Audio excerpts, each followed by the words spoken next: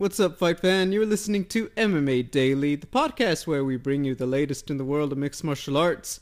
It is Monday, December 4th, 2023, and this week's episode, UFC Austin Goes Off. We'll talk about the wild fight night from Austin, Texas, some big changes in the lightweight division, and a lot of history being made. It was quite the night. We'll talk about the latest in MMA news. Mexico City has a co-main event, but what could that headliner be? We'll discuss all of that. And we'll talk about the chatter around town, the PFL signing a new deal with ESPN, some questions about the women's featherweight division, and a couple little tidbits from around the fight game. We'll cap it off by talking about this coming Saturday's UFC Fight Night from the Apex in Las Vegas, the bantamweight fight between Song Yadong and Chris Gutierrez. My name is Gabriel Gonzalez, and I'm joined by my co-host, Natalie Zamudio. Hey, Double G, what's going on? How you doing? I'm feeling pretty good, you know. It's I gotta say, I keep looking at this, and my mind can't wrap itself around 2 UFC events left for the calendar year. 3 overall if you count the one championship event. So it's like, man, we talk about this as just like a machine every week, every month, and it's like, oh my gosh, we're actually like, we're actually at the end, and then it's like, oh, like my schedule's about to open up like crazy. What about you? Yeah, it's always a surprise. The end of the year always catches me off guard somehow, and I feel like, wasn't it just summer not that long ago? And so looking forward to the Christmas or holiday stuff, but also surprised when it's like, oh man, that's going to be a pretty lengthy break for MMA, specifically UFC, which is, obviously the dominant force. But sometimes it's nice to have a free Saturday night. You can, pop a DVD in the DVD player or, just kidding. Put on the Netflix, whatever the kids do these days. You mean put your cassette in the VHS and rewind it before you return it to Blockbuster? Crank up my reel-to-reel and pull out the projector. Yeah. Don't forget, afterward with the beer, you put on your old record player with some classic vinyl with the, that little sleeve that's all beat up. You can barely read who it was. Some Linda Ronstadt. Let's go. All right. You know who that is? No, I'm not there yet. Seriously? I'm not there yet. Okay, here's the thing. Before we get too far off, you're talking to the wrong person about music. Okay, got it. It's, it's kind of like when people say, I don't like food. Who doesn't like food? We eat every day.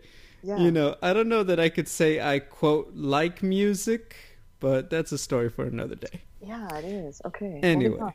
Look, let's talk about some people who are in the here and now, the stars of UFC Austin. Let's start with the main event. Beneil Dariush taking on Arman Tsarukyan. Less than a minute. I'm not going to act like nothing happened. They were both getting themselves going. Beneil as well. He would look like he was ready for, looked like he was gearing up to throw down for a 5-round fight. We talked about this. There's a good chance that early storm was going to be the biggest threat. I gotta say, Natalie, and we've talked about this with Beneil, everybody gives this guy a hard time because of the fact that his hair is gray.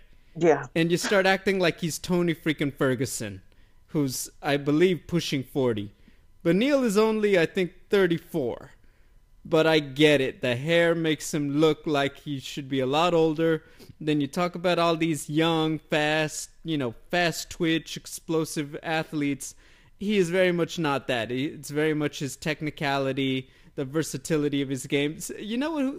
Honestly, you know what it is a bit like? Olivier Aubin-Mercier. It's like he's not this fast twitch guy, but he's so well-rounded and so good at executing that's really where he becomes such a problem for these guys. And he's got fantastic grappling, if we're being honest. So I think that, people... So when I break this down, I just want to make it clear. Beneil is a very difficult guy. Tsarukyan, just the sheer athleticism really got him to that mark fast. And yes, there's something to be said for, how he executed it. Kind of fakes the knee. Beneil stays right there and he cracks him with the right hand. That's all she wrote. He got Beneil flush. Follows up for one shot. Fight was over. Didn't need more than that. we've seen Tsarukyan in 5-round fights. We know he's very versatile. We know he's very athletically gifted, fast guy, clearly well-rounded game. We didn't get to another display of that. What I do think this fight helped, though, was kind of to announce him in dramatic fashion, like, hey, we're done with the 6 through 10 part of the rankings. Yeah. We are ready for top 5 guys. I am ready for the Michael Chandlers, the Fizieves, the Gamrots again. And we are here to talk about what fight could possibly get me a top 3 opponent for a title shot. What about you? Yeah, for sure. He made, he had a plan. He delivered on that plan. Message received, and I don't think there's any denying him that opportunity to fight the next, group of top ranked guys. I was, to say I was surprised by this outcome, I picked Beneil Dariush 5 rounds, to win via decision. So this is the complete opposite of what I saw coming. I gotta tell you, initially watching it, I thought it was the knee that landed, from that first angle. But when you see that it was the punch, it was concussion city. Like it whipped his head around. And he looked so dejected after, of course, it's a huge loss. And I'm just like, man, is it, how much of it is it I'm so hurt, or I'm so sad, or probably a little bit of both. I think it's a pretty big loss for Beneil, right? When you coming off the other loss to, was it Oliveira, right? Yeah. And, that's your attempt to stay at the top, to reach that title shot, and then you lose to this up-and-comer. So, he'll probably have to do a lot of regrouping and decide, what went wrong and all that hard stuff. But for Arman, talk about making a splash. So I think he can kind of, look, let me put it this way. All the big top names in that weight class that have been circling top 5 for years and years now, Gaethje, Poirier, even Oliveira, like Arman Tsarukyan would give all of them trouble. So I think that he should get what he wants. And maybe, I don't think why would he, okay, I like Poirier if he doesn't have anybody, which I don't think he does, but why would Poirier fight him? I feel like Poirier is already at the point where it's got to be for gold or nothing, right? What do you think? I'm with you there. I think that Poirier is a guy, look, he's had 3 or 4 shots at the title. I completely get Poirier saying, look, I'm not a spring chicken. Yeah. I'm not trying to be here at 42. It's big fights, or I'm calling it a day. Right. I will say, though, you lost the fight to Justin Gaethje. Yeah. You're not getting, that top 3 guy right now. Those top 3 guys who are winning, they want another guy who gets them a title shot. Beating Poirier doesn't jump you ahead of Gaethje right now. So you're not getting those matchups unless everyone else is booked, which not everyone is. There's a lot of, obviously, round-robining going on with the whole Conor, Islam, Chandler, and Gaethje, right? Mm-hmm. Charles, most obviously.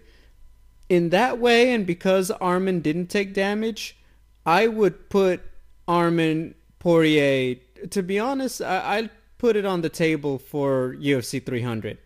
I'll call that right now. Poirier wants it that bad. You're coming off an L. Arman is now one of those guys that you could take on. I say let's get after it. I would have said that Poirier and Beneil was the fight to make on Saturday, but okay, I don't know. We haven't heard too much from Poirier why he didn't, all this. We know Beneil really pushed the Poirier denied fighting me twice, even though I accepted. So if it's on the table, I really think you can go Arman versus Poirier. I think that makes sense in this moment for these guys. Then if Poirier is not on the table, I hate to say it, but you're kind of waiting a little bit. If Michael Chandler doesn't get Conor McGregor, which I know he's going on the MMA Hour, and respectfully, I don't think it's to talk about his new book, but it may be. Okay. By the time you listen to this, Michael Chandler would have been on the show, so full disclosure if you're listening right now. Mm-hmm. But look, the fact is, if Conor McGregor and all that, they just go in a different direction. Michael Chandler also feels like a good choice for Arman. I think that's another fight, respectfully, that would push Arman, even though Chandler, I believe, is coming off a loss. So I think that makes sense. But to me, it goes Poirier, then Chandler. And I'll say this, Justin Gaethje may sit on the sidelines for the next, 14 months. Yeah. I don't know that Gaethje is going to take Arman Tsarukyan, even if, hypothetically, actually, no, I'm going to take that back. I feel like Gaethje would just try to get the UFC to vacate the lightweight title if Islam were to say, hey, I'm moving up to 170. Yeah. Okay. I don't think they're going to do a double champ thing. I think they're going to be like, no, if he's moving up, then make it me versus Oliveira 2 for the undisputed or something like that. So, we'll find out, I think, a little more about their plans next week, obviously, when Leon fights Colby. But I feel like that's the one that Gaethje is waiting for. What does Islam do? Does Islam honestly fight Charles? Does he prioritize trying to go up to 170? Does he stay there? Because I think Gaethje, it's just about the lightweight title, Islam or otherwise. You get what I mean? Yeah, for sure. That makes sense. And then, yeah. That opens up the whole, then who would be on the table for Tsarukyan? That's all I got. Go ahead. Take it away. Yeah. No, I agree. I'm with it. Yeah, so that's my, Monday morning matchmaker, put it that way. Co-main event, Jalen Turner. I'm going to just say it right now. That was a beatdown of Bobby Green, which I think people are kind of... I know what it feels like. It feels like sometimes Bobby Green, overachiever in the sense, like, he's so game, and you feel like he's there to be exciting, not necessarily to be the favorite all the time. But then he has a banger with Rafael Fiziev. Yeah. Then he has a banger with, Tony. And then it's like, okay, and it's like, you get why stylistic, like, for example, he was kind of brought in to be the sacrificial lamb against Islam a couple years ago, right? And it's like, okay, he's not the most well-rounded guy. You feel like some of the more versatile guys probably have his number. And then he does what he does to Grant Dawson. And then it's like, okay, this guy is a threat every night out. And then you see what happened with Jalen Turner, and then you're like, I kind of get why this guy wasn't ranked until Saturday. You know what I mean? Yeah. Very one-way traffic. I'm not going to add more to that. Jalen, too big, too long. I think Bobby just wrong game plan under the circumstances. I think he really... I know it's not his game. Freaking wrestle. Do something. But, you're out there trying to pick and pop with a guy who's got significant size and reach on you. And instead, I think he wanted a banger, and he ended up just being the nail to Jalen Turner and the hammer. Yeah, man. Thoughts on the fight? We'll talk about the finish in a second. Anything you want to say about the fight? Okay, so, yeah, separate it. Yeah, pretty much that. So Jalen Turner was just cool, calm, collected. The physical advantages were obvious with the reach and the pop. And Bobby Green, I think, was doing was putting on his show, extra hard with a cool guy, like, hey, that didn't hurt me. And as I'm watching this, I'm like, are you sure? Because that one looked like it should have hurt. And I think he did that one too many times. But to his detriment, right? Instead of getting serious, he didn't want to, lower his guard, right? His act. He kept it up, and that, I think, is what led to the finish that we'll talk about. But Jalen Turner looked amazing. It was almost easy work for him. It almost looked like he had a smirk on his face the whole time because he could see the openings and he could see that he was causing damage. So, back to you. No, I completely agree with you. We get to the finish, and I'm not going to throw the ref under the bus, more or less because I forgot to write his name down. That might be top 5, one of the worst stoppages in UFC history. And not stoppage because it was early. I'm pretty sure Bobby Green was asleep for 3 shots too many, maybe 2. Yeah. Absolutely horrendous.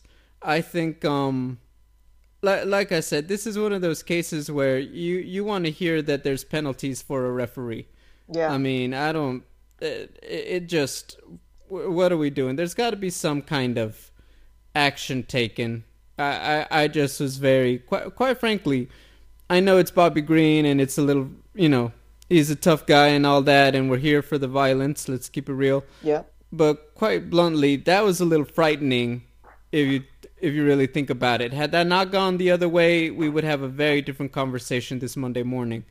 So yeah, I was just a little.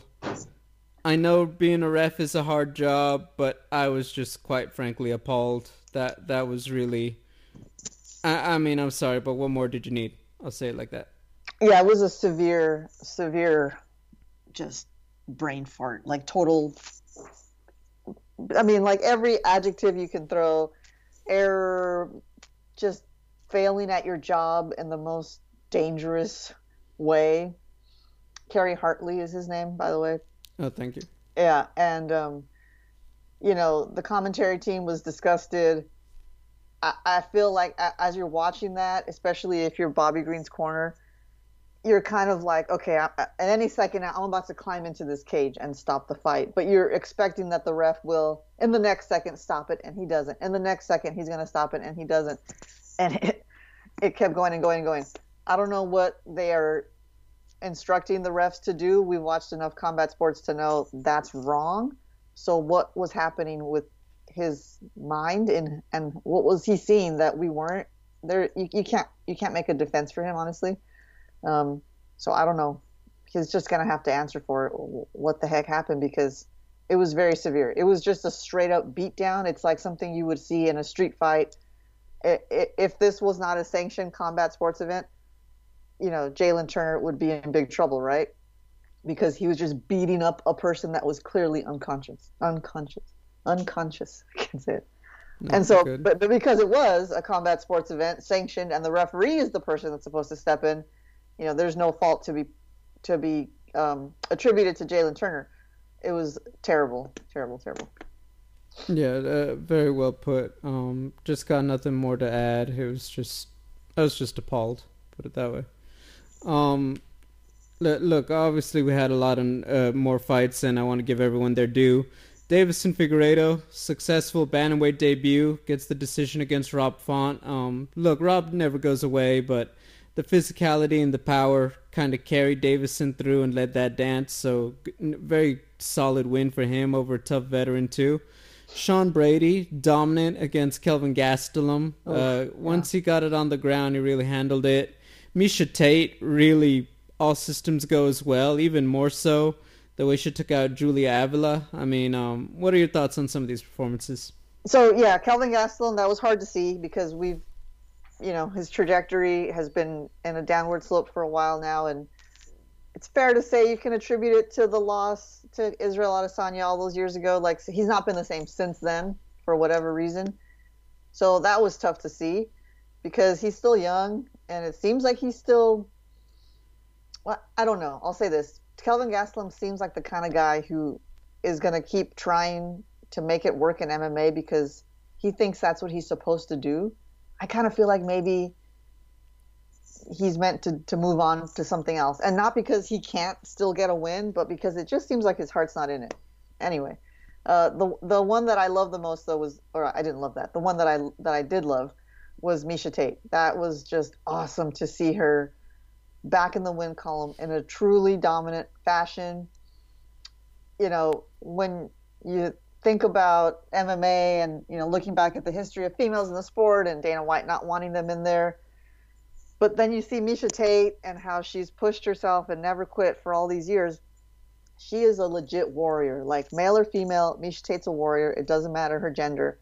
So it's great to see her pounded her chest like Robert Whittaker at the end and saying, it didn't matter who my opponent was. I was going to come in here and do what I know how to do best and get the win.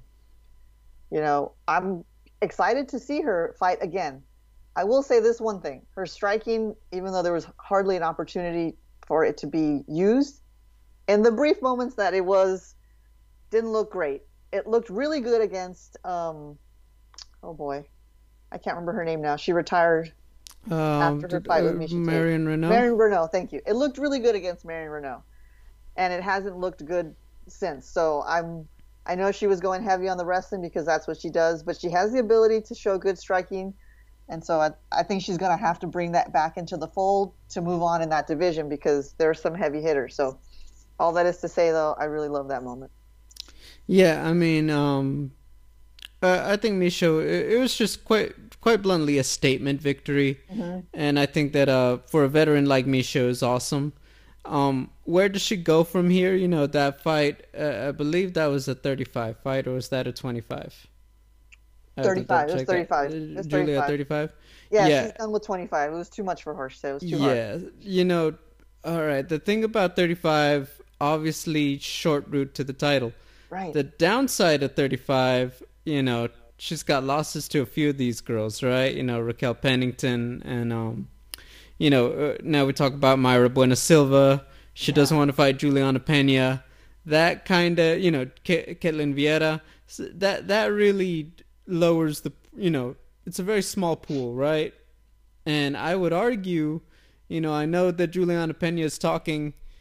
I almost feel like you got to get in there with Juliana Pena. Otherwise, you got to take on, like, there's just no way up the ladder for her in this moment. I think with the name value, obviously, you could get right in the mix really easily at bantamweight, but that's the thing for Misha. Yeah, Sean Brady, you could look at where Bilal Muhammad is now. I mean, that loss kind of is aging well now for Sean. I think this is his second victory in a row.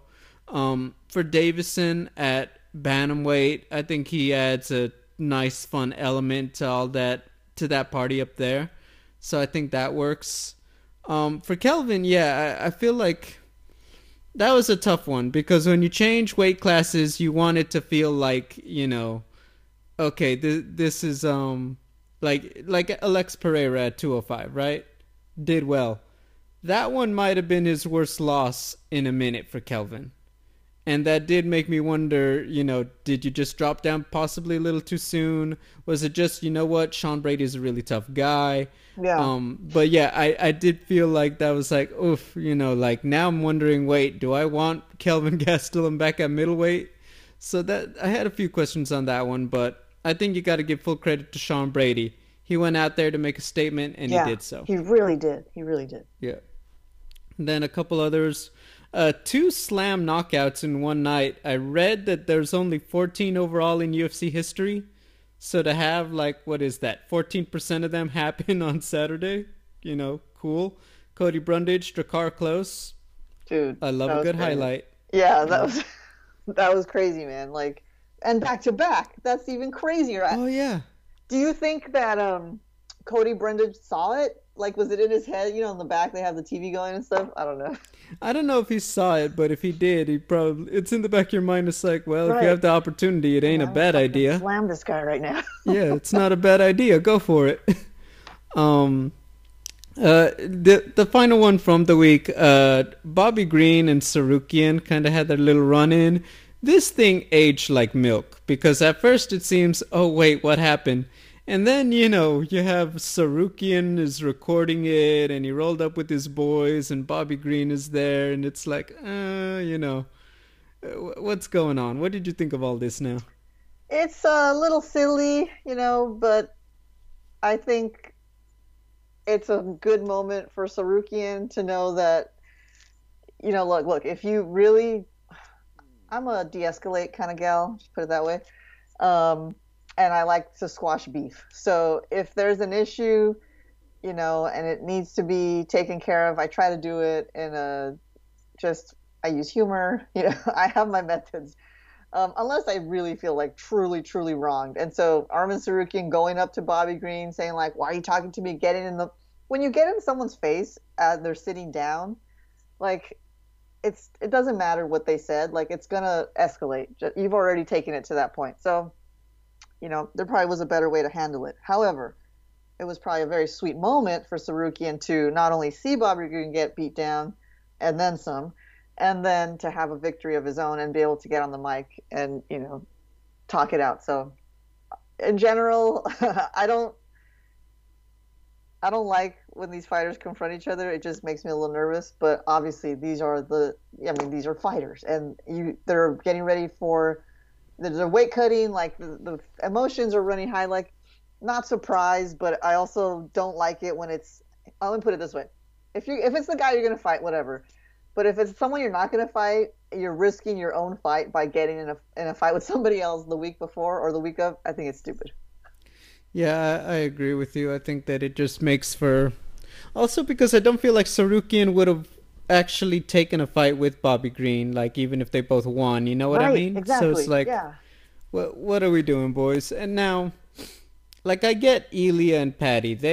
Those guys need a fight before it's all over. I don't care who's where. You know what I mean? Whether it's in the cage or in a hotel, but they need to just officially throw hands without someone stopping it in 1 second. Um, I don't know that all this is just kind of like it's the fight game, we've heard it. Ultimate Fighting Championship, not Ultimate Feelings. Right. So it's like, guys, like what are we doing? Also, Bobby talks this way about a lot of people, right? I True. mean, he doesn't care about nobody's feelings, let's be real. That's the other thing. Coming from Bobby Green, I would just be like, that guy just is always flapping his gums, right? Like he's always trying to beef with anybody. He'll beef with your mom. Like it doesn't matter. So in that regard, also shouldn't have done it. Shouldn't have confronted him because it's just like he's a pest. Don't even bother. Nah, for sure, I get what you're saying. I mean, it's one of those.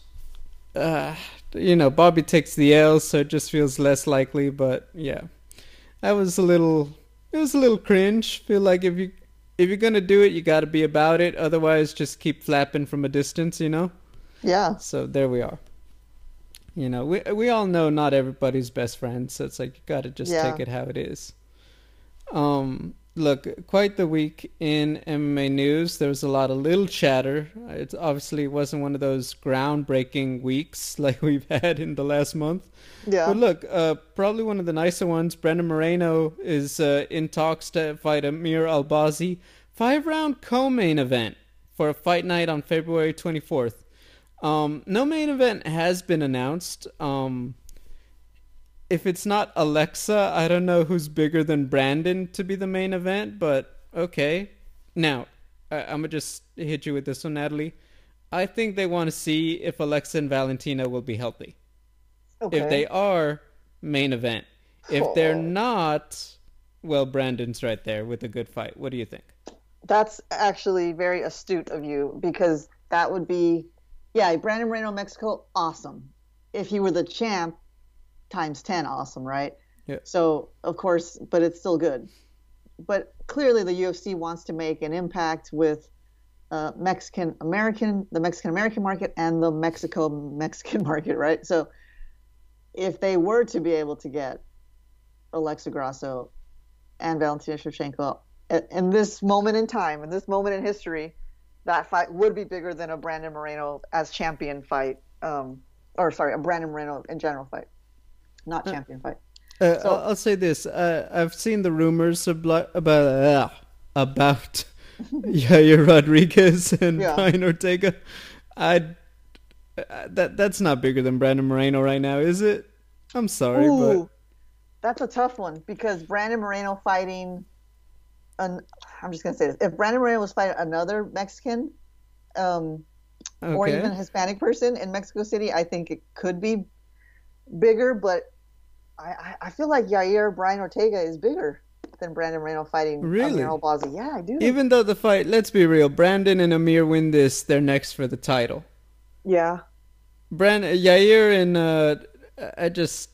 I don't see that for Yair and Brian. yeah. I'm trying to think. Okay, like the Mexico and the fighter and the fight world, like they don't like all. Like if you're a Mexican fighter, it doesn't mean you're going to be loved by the Mexican people, right? It has to be the right mix of personality.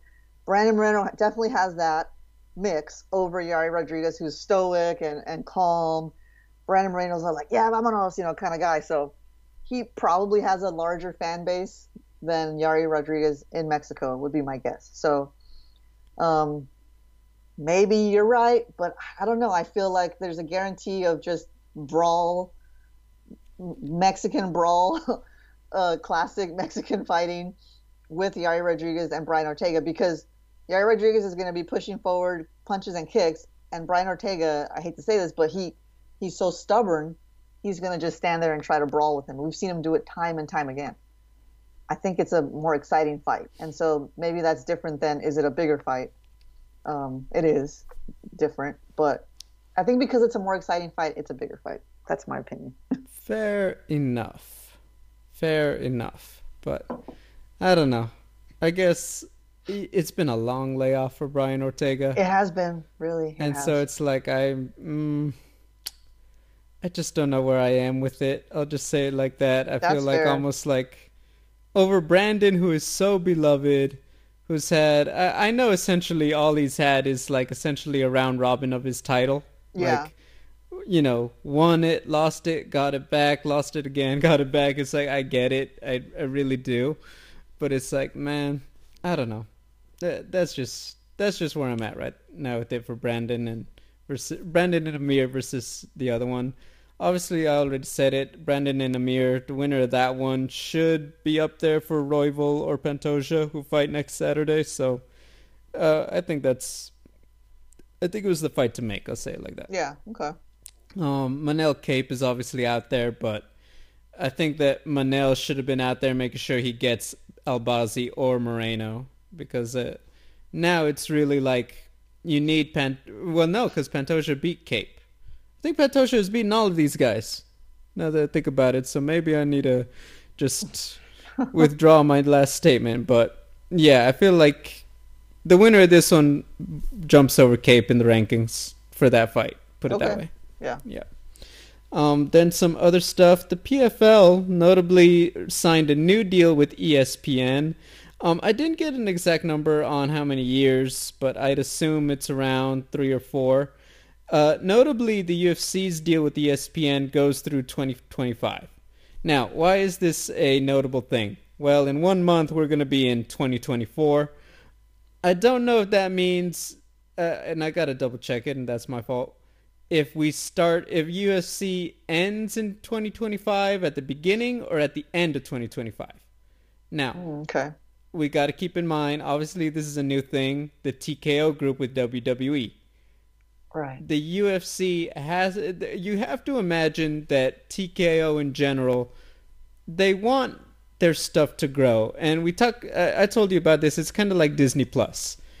Not every Star Wars fan is a Marvel fan and like classic Pixar and Disney, but the fact is they're always bundled under the same umbrella, and you want to make it a one-stop shop because you have two big, you have multiple super franchises in one house. You want the rising tide to lift all the boats, right? Right. So with TKO Group, with the UFC deal coming up potentially at the end of next year, I have to imagine it's got to be on the table the possibility of a single streamer that has WWE and UFC.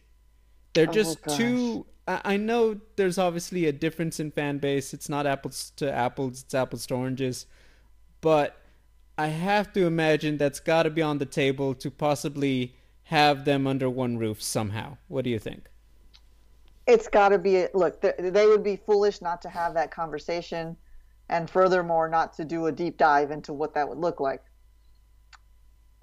But they're not the same. They're different, entirely different entities. And if you take UFC out of the ESPN sphere, I feel like it could lose the momentum that it's building towards being one of the top brands, one of the top leagues in sports, not combat sports. Obviously, they're running away with it.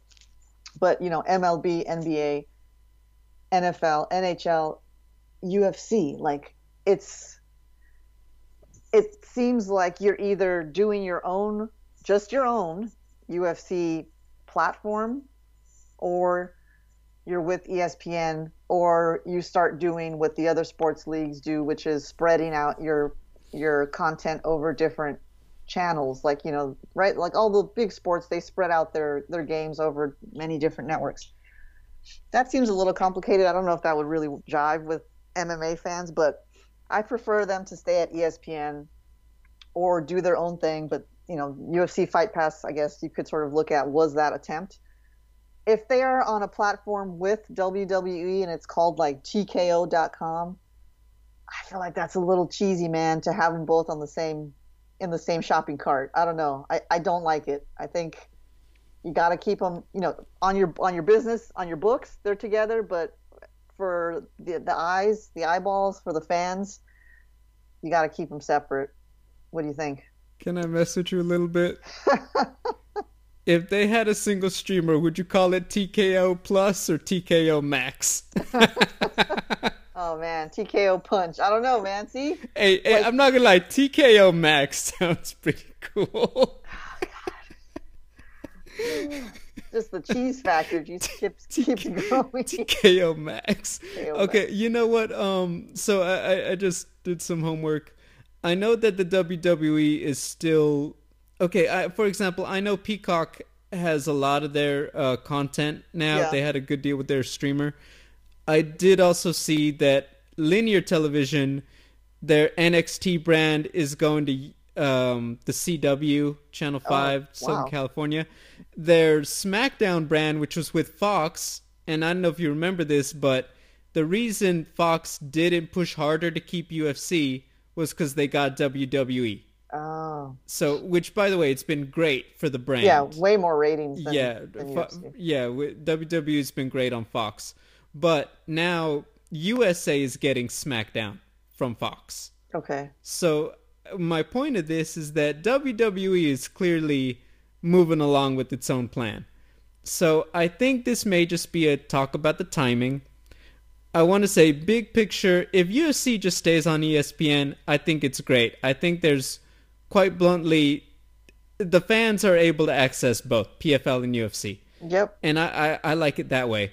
I actually think PFL being on ESPN is amazing. I think that it's great for their fan base. I would argue it's the reason why, even though maybe a smaller roster, they've been more accessible to fans, is because you literally can go to the exact same place you go for your UFC to watch this that they're promoting. And I think that is huge. I think the Bellator thing, not to beat the dead horse, the movement of the networks behind the paywall, heard it. PFL doesn't have that issue on ESPN. It will continue to not have that issue on ESPN. Love it. Now, I've heard this. I can imagine UFC wants to be the only MMA dog in the house. Well, you know what? I'm sure they're going to explore that down the line. I'll say this, Natalie. Can you imagine a scenario, WWE and UFC on Peacock? Oh, God. And you have to download a new streamer. Well, jeepers. No, Peacock is not like, okay, I get it. If it was UFC's on Channel 4 or on NBC, you can like watch it on your channel on TV, Channel 4 here in LA. That I'm okay with, but if you have to access UFC on peacock.com, like the brands don't line up for me. And I guess it's just a matter of you get used to it, you normalize it. Who cares what the channel's called or the streamer's called? It just doesn't jive with me. Am I being a little nitpicky? You tell me. A little bit. Yeah. Because I don't know that I think about MMA when I go on Amazon, but I know when Championship is there. Yeah, just right. You're right. It doesn't bother me. It doesn't bother me there. So why am I getting all my feathers ruffled for it? I don't know. That's just me pie in the sky talking. But that is one of the things that crosses my mind. It's like, well, I mean, they have the infrastructure. I think Peacock also does NFL, which if you can handle NFL, you can handle UFC. So yeah, for sure, right? I mean, yeah, I don't know. That's where I stand. But I feel like that could be a possibility. Once again, if UFC just stays, I know UFC may not like it. The fans would love it. There's clearly room for both.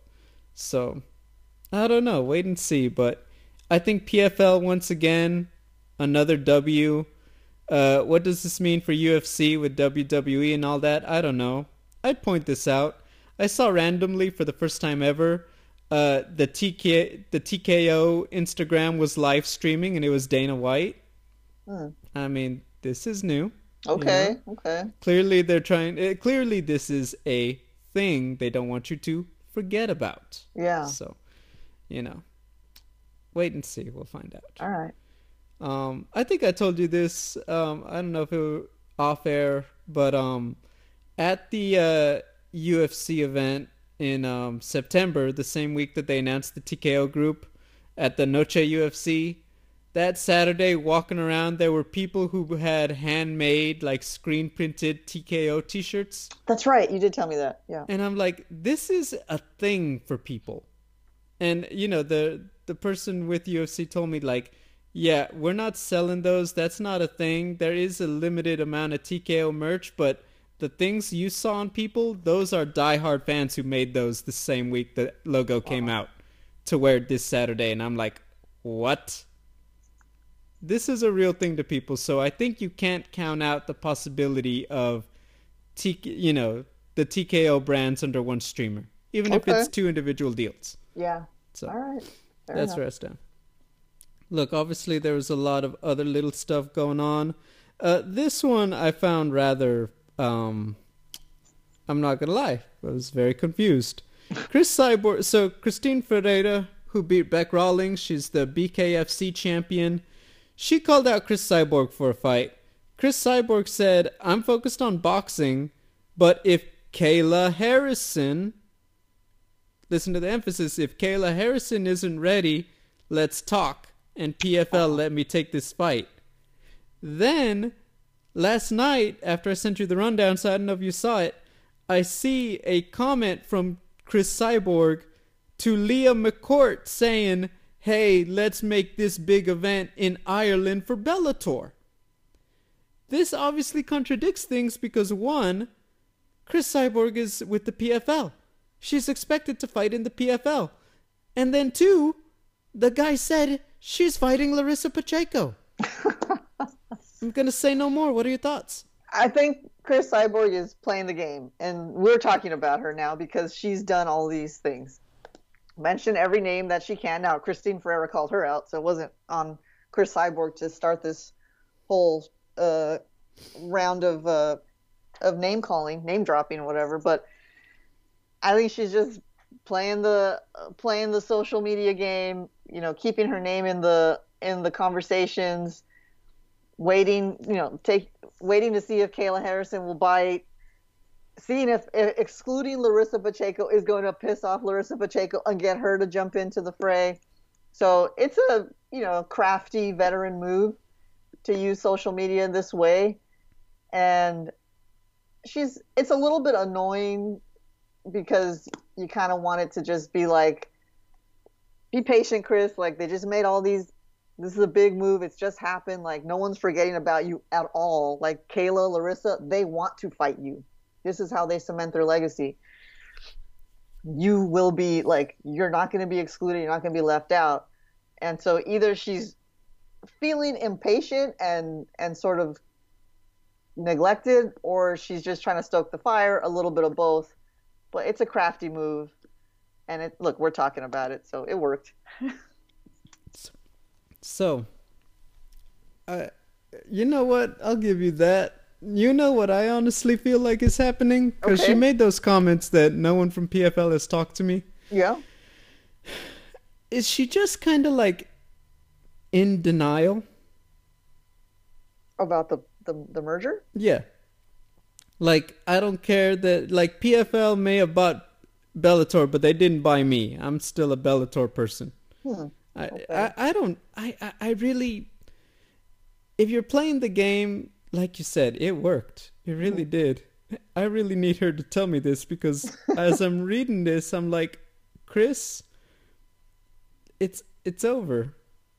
It's it's like you're waiting to get on the second cruise of the Titanic. It sank on the first one. It's not coming back. You know what I mean?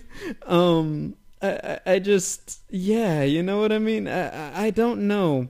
I don't know if she's trying to say that I have the ultimate say and I have this autonomy of my career, which she obviously did tenfold in Bellator.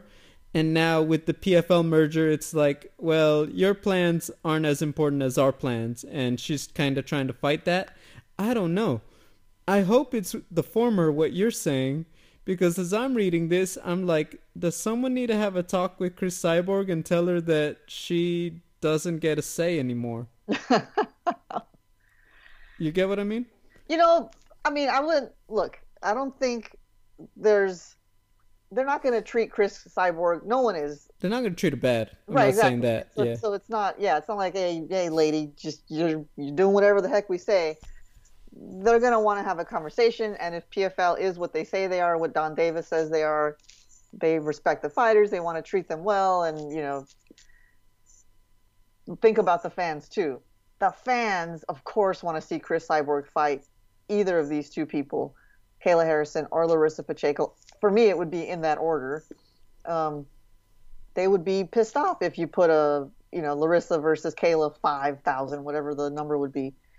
So I get it. She's poking the bear, but don't poke them too hard because you don't want to piss anybody off. You don't want to ruffle any feathers and make them say like, all right, Chris Cyborg, you're making us look bad by acting like we're not talking to you. You don't want to do that. So she said her piece. I hope she just kind of leaves it alone for now. Yeah, I'm going to leave it as wait and see. I think that there's got to be a little bit of a public statement kind of made regarding Chris. Yeah.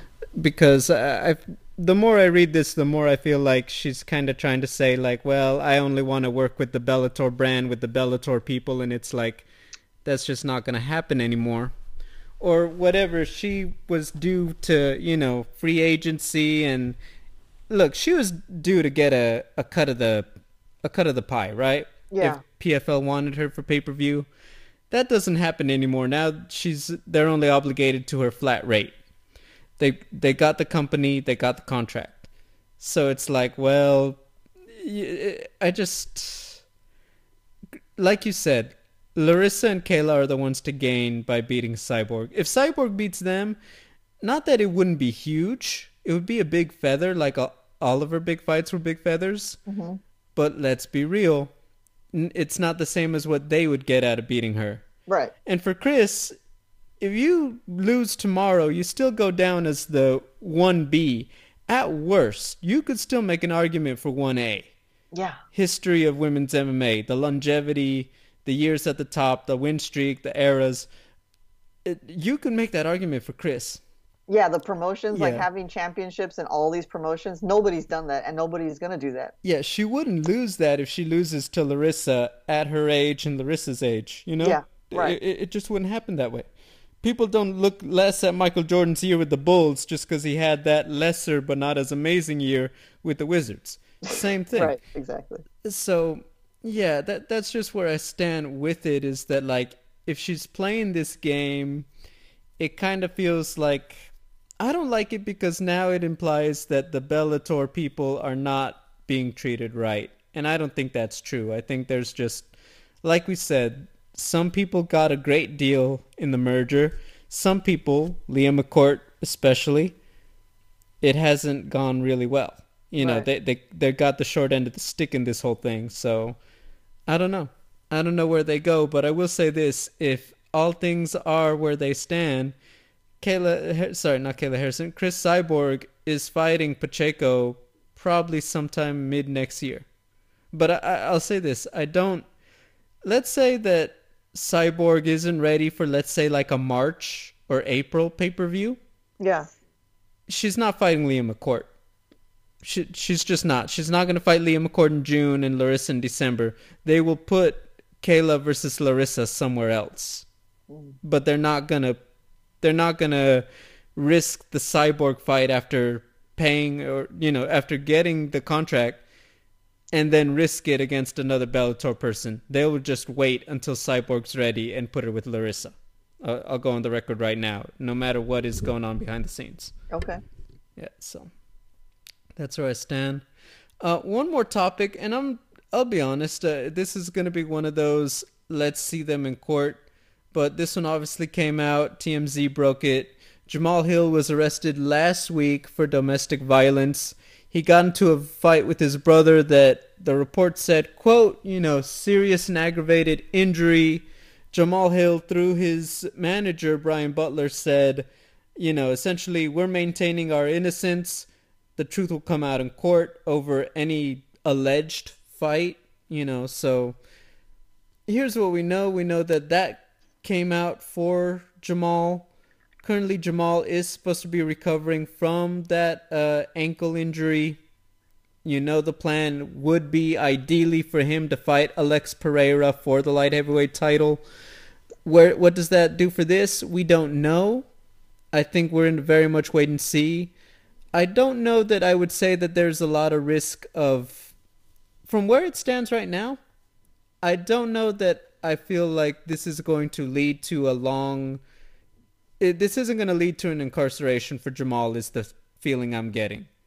So I don't know that the fights are at risk as much as maybe where his reputation stands. What about you? Yeah, I'm not too concerned with this one.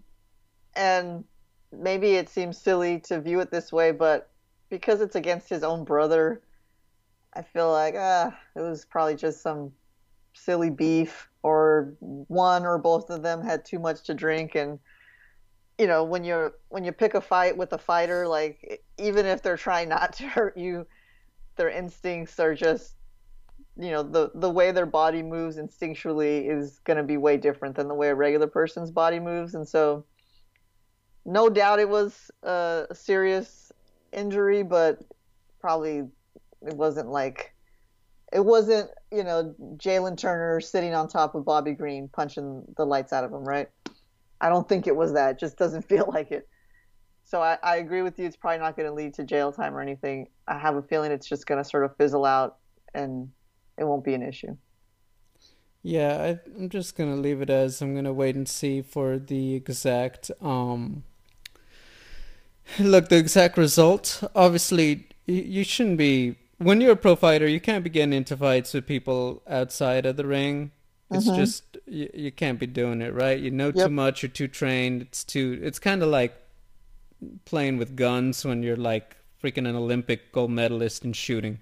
It's just like, nah, you are, other people, it's an accident. You know too much. That's just how this works. Not to say that there aren't obviously a lot of situations. Anthony Smith fighting a home invader, for example. Right, of course, yeah. There's obviously stuff that happens, but yeah. Strickland with his Oh yeah, wasn't that was something, wasn't it? Yeah, please. That man was ready. Anyway, but yeah, in terms of this, I'm gonna just leave it as let the rest of the story come out. But yeah, I will say, if UFC needs fights in like the first quarter and Jamal Hill still isn't ready, this doesn't help his case for holding Pereira for him. True. And so I'll leave it at that. Yeah, but yeah, it just sounds like whatever happened, it clearly wasn't good. And look, when you're a public figure and it gets out, that sucks. But then it's also like, well, what's going on, man? So I'm gonna leave it as that. Let's hear what came out. But on paper, did not sound good, for sure. That leads us to this Saturday's UFC event from the Apex. You will notice a lot of Asian talent. And that did kind of hurt my feelings, because I feel like there are some fans in Shanghai who feel like, wait, finally, no. You know what I mean? Yeah. So it sucks in that way, but I think that this one, it just comes together. Song Yadong, we talked about it, taking on Chris Gutierrez. Song, easily one of the top prospects at bantamweight. I think that he's really just trying to get that main event, real big statement that screams title, threat, title, challenger. And at bantamweight, that's a very tough thing to do. Chris Gutierrez, some of the meanest leg kicks, very difficult bantamweight to deal with, very tough guy and very capable himself. What are your thoughts on the fight? Yeah, he is. I mean, I think about that. When I hear Chris Gutierrez's name, I think about that win over Frankie Edgar, right? And it was Frankie Edgar, was that did he retire after that? Yes. I can't remember. Okay, so not Frankie Edgar in his prime by any means, but still Frankie Edgar.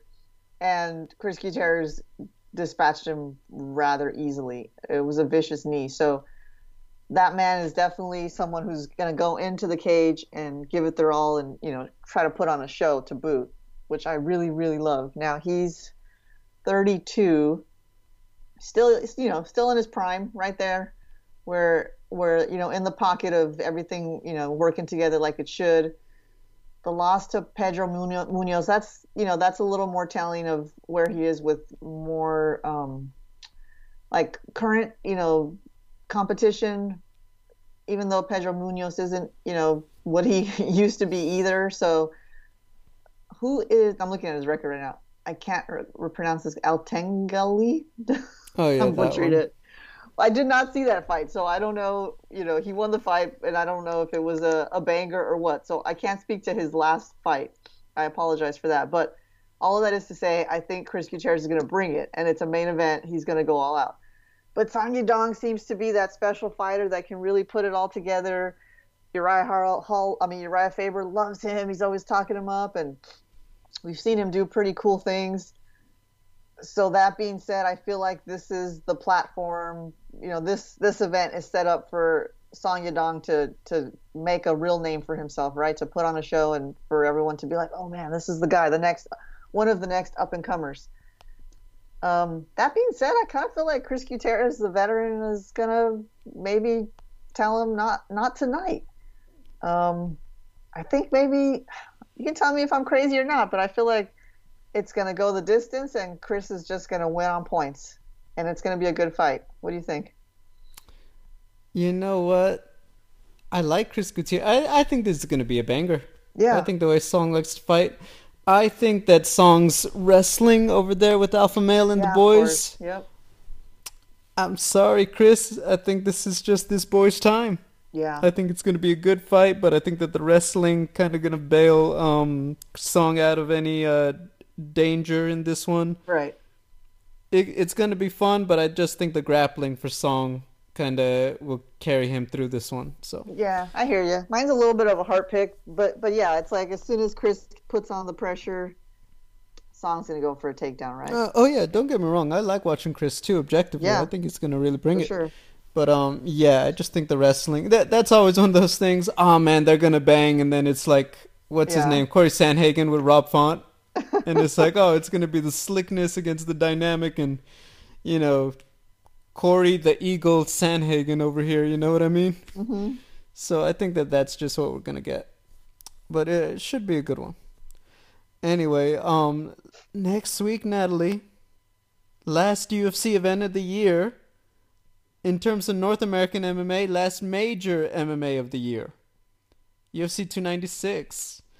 I could tell you about the card, but you should know already. What do Yep. you feel going into this one? Dude, I'm actually pretty excited. Like there's some like the matchups themselves, some of them like on the early prelims, I'm like, oh well, I know half of you, but like to see some of the names like Touchy Feely's on there, Randy Brown's on there, Alonzo Menefield, like these guys put on good shows. Casey O'Neill, Ariane Lipski, that's gonna be interesting. Like, that could turn into something. Irene Aldana, like that, this is the thing about the bantamweight division is like we always talk about it. The top five, it's a little bit like the lightweight division where they just kind of round robin each other. So now she's gonna have to fight someone 4 spots down on the rankings. And this is definitely a chance for her to just be like, nope, I'm still really awesome. And she should, I would hope and expect her to finish her opponent. I don't know Carol Rosa very well, so I think it's going to be Irene Aldana all the way. But Cody Garbrandt, Brian Kelleher, like this is like actually a pretty solid card. Josh Emmett, Giga, like, am I just okay? Let me just put it this way: the main event, Leon Edwards, Colby Covington. I am really excited about that. But I'm most of all of these fights most interested in seeing Tony Ferguson, Paddy Pimblett. Oh, I know. tell me. Just the emotion of Tony? Look, the David Goggins thing. I don't know if you're following Yes. that. Okay, I've been a fan of David Goggins for a while now, 100 years, and that whole week-long camp together, so close to this fight.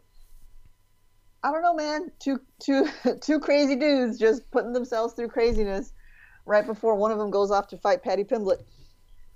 Could turn into magic, could turn into disaster. I'm rooting really, really hard for Tony Ferguson. I think he actually can. I truly do believe he can beat Paddy Pimblett. I think it's a good matchup. So that's what I'm looking forward to seeing the most. How does Tony look? And can he just put a beating on this guy? I would love to see it. No offense to Paddy Pimblett, but I want to see it. I mean, I gotta say, I actually like a little bit of that undercard. Ian Gary, Santeluque, Yep. Shavkat. I mean, Oh, dude, yeah, Stephen Thompson. that is, I feel like, I hate to say it, but it's like that's the secret ingredient to this card. Because okay, you know what you're getting. All right, Leon and Colby. All right, that's the substance of the sandwich.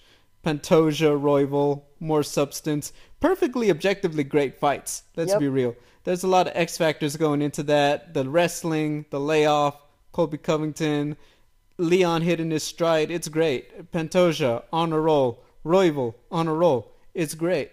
But those fights, I mean, Shavkat is that guy. You feel like by this time next year, he's going to be the one in this exact position at the main event, being the contender. Yeah. He's just been on such a roll. He's kind of got that vibe to him that the fans are, really getting behind. Yeah. That's cool.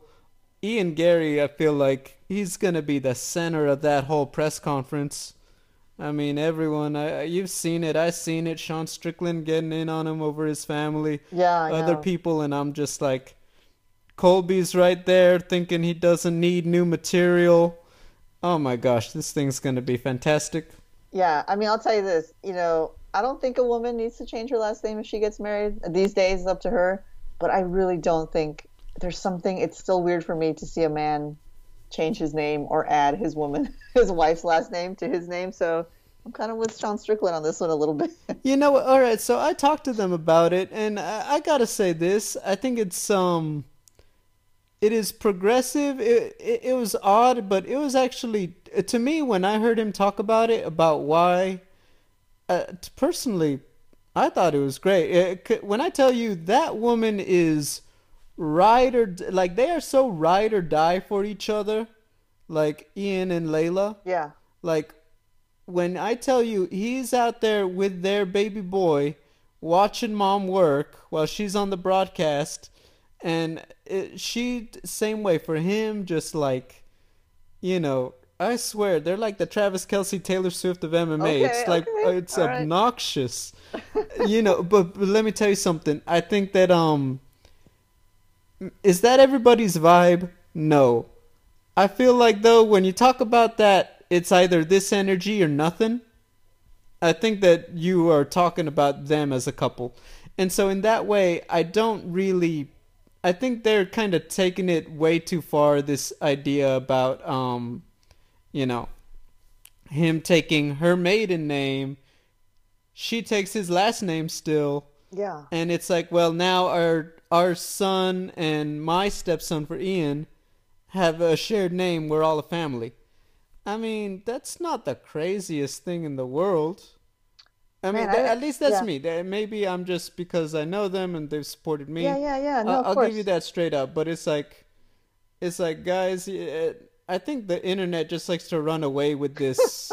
By the way, I put a video out. I've got like over, it had like 300,000 views. Yeah. But it's like the comments, and there were a bunch of comments straight up that said, yeah, but I like talking about the theories more because that's more fun than the truth. And I'm like, okay, that's helpful. So the internet just wants drama. Right. They just want to speculate for their entertainment, like characters on TV.